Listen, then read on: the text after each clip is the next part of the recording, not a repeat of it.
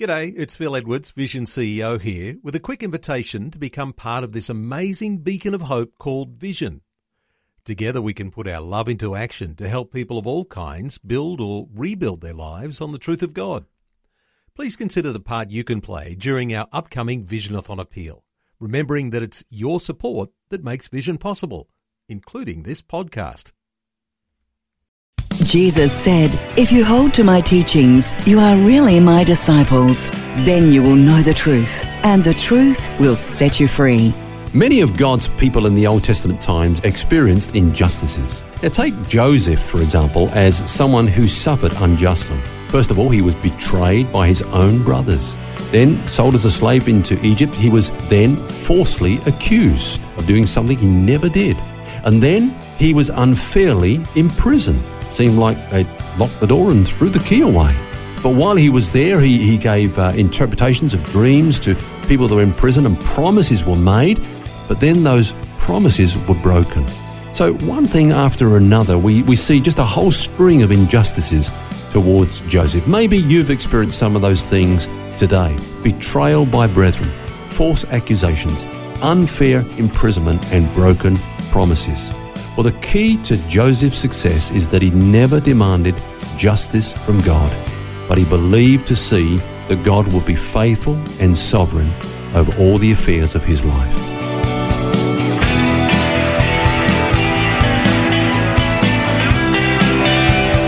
This is Set Free with Ken Legg. And hello and welcome to Set Free with author and pastor Ken Legg. And Phil's my name, and we're asking the question, is God fair? Or in fact, when life seems unfair, what do we do with that? And Ken, you've rightly said that many of the Old Testament people of God had the courage to work through this issue with God himself, wrestling with God, you might say. Yeah. David was one of many who dealt with a pretty cruel hand in life. And in view of that, we're looking at one of the Psalms that he wrote in relation to the problem.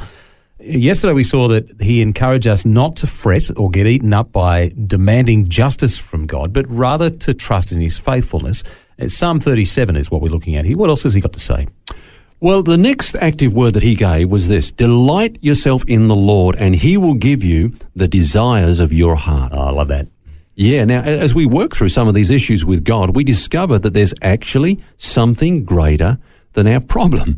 And that's a relationship with God. That begins to take the focus. So you come to God with a problem and you leave with a relationship. Take for example, Moses and the Israelites. Now the Bible says this, that God made known his ways unto Moses, his acts unto the children of Israel. And that's true. You know, the Israelites saw many mighty acts of God. They saw miracle after miracle after miracle.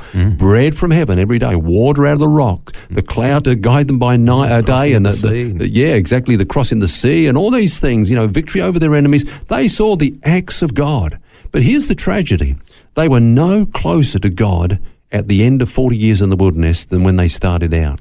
Whereas the Bible says that God made known his ways unto Moses. Now, you remember when Moses was up in the mountain and he was getting the law and they were breaking the law at the foot of the mountain and they made that golden calf? Yep. God said after that, he said to Moses, you take these people forward. I'll send my angel before you. You'll get victory over your enemies. You'll go into the promised land. It will be everything I've said, a land flowing with milk and honey, but I'm not going with you. And Moses said an amazing thing. He said, if you don't go with us, I'm not going either.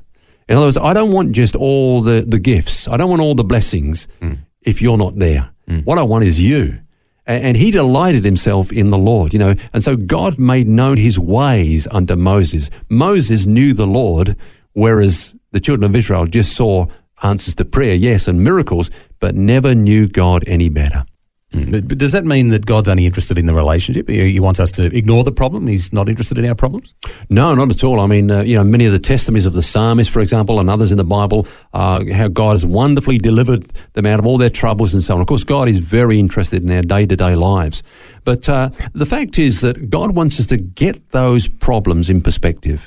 Remember that statement that we read in the Psalms from time to time, "Oh, magnify the Lord with me. Yeah. I pondered on that. I thought, well, how can you magnify someone who's already infinite? And of course, the answer is you can't make God any bigger than he is, but the fact is, in your eyes or in my eyes, he may be tiny. Our problem may be huge, way out of perspective, and God may be small. And the Bible says, we need to magnify the Lord. And one thing I've discovered, Phil, is that our problem is actually not our problem. Our problem is obsessing over our problem, focusing on it and giving it such magnification that we've blown it way out of proportion. And our solution is to focus on the solution. Of course, the solution is Jesus. The more we focus upon him, the more we will magnify him and get him in perspective. I think there's a real key in that. Our problem is not our problem, if I get this right. Yep. Obsessing over our problem is our problem. Yeah. I think there's people listening to that today that are going to take something out of this. We've got to focus on Jesus. He's the solution. And David says it there, delight in the Lord and he will give you the desires of your heart. It's good advice. Yeah. There's more in Psalm 37, though, isn't there? There's more, but wait, there's more. The next thing he says, the next active word that we read here in the Psalm 37 is commit your way to the Lord. Now, that word literally means to roll off onto him. Let's just use an illustration here. Let's just say a guy is working out in his back garden, he's building something, he's got these planks of wood, and his little boy's out there watching him, and, he wants to get him involved, and the little boy wants to help his daddy, and so, he says, look, bring that plank over to me, will you? So, the little boy tries to pick it up, but as he brings it over, he's struggling with it, and his knees are buckling, and it looks like he's going to fall over, So he calls out, Daddy, Daddy, and his dad just runs over to him, gets underneath that plank, and just says, roll it onto me. That's what that word means, to commit your way unto the Lord. Great picture. We've got to be clear about actually what it is we're rolling off onto him. Let me give you an example. There was a time when we were opening up a work in Brisbane, and we were looking around for a hall. And as I began to phone around, I was getting a real negative reply every time. In fact, a lot of the halls that we were inquiring over were, government halls or state-owned and run halls. Yeah. And the answer that we were getting is, no, we're not loaning these out on a regular basis now to churches. And so it looked like the thing was an impossibility, And so I started to panic. And then the Lord just reminded me, hey, this is not your problem. This is my problem.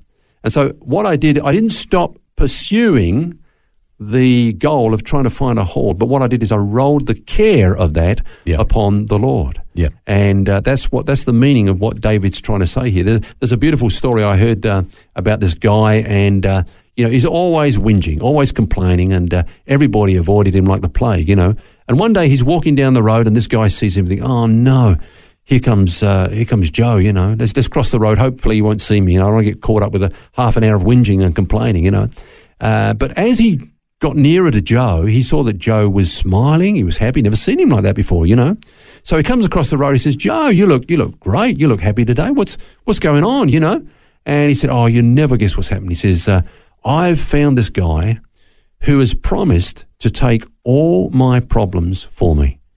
And he said, that's fantastic. He said, that's amazing. All your problems, he said, every problem I got, I give it to him. He said, that's incredible. He said, there's only one problem. He said, what's that? He said, the fee for this service is $100,000 a year. He said, $100,000 a year?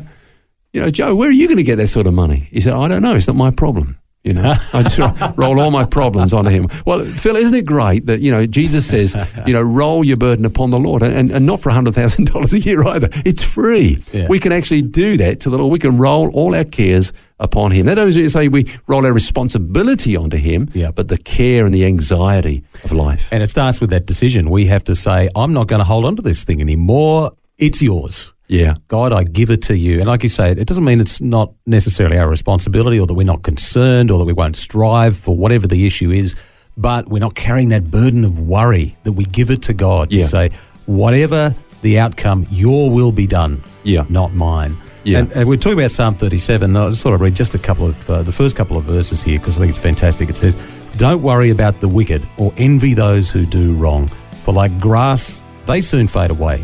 Like spring flowers, they soon wither. Trust in the Lord and do good, and then you'll live safely in the land and prosper. Fantastic. What a great promise that is.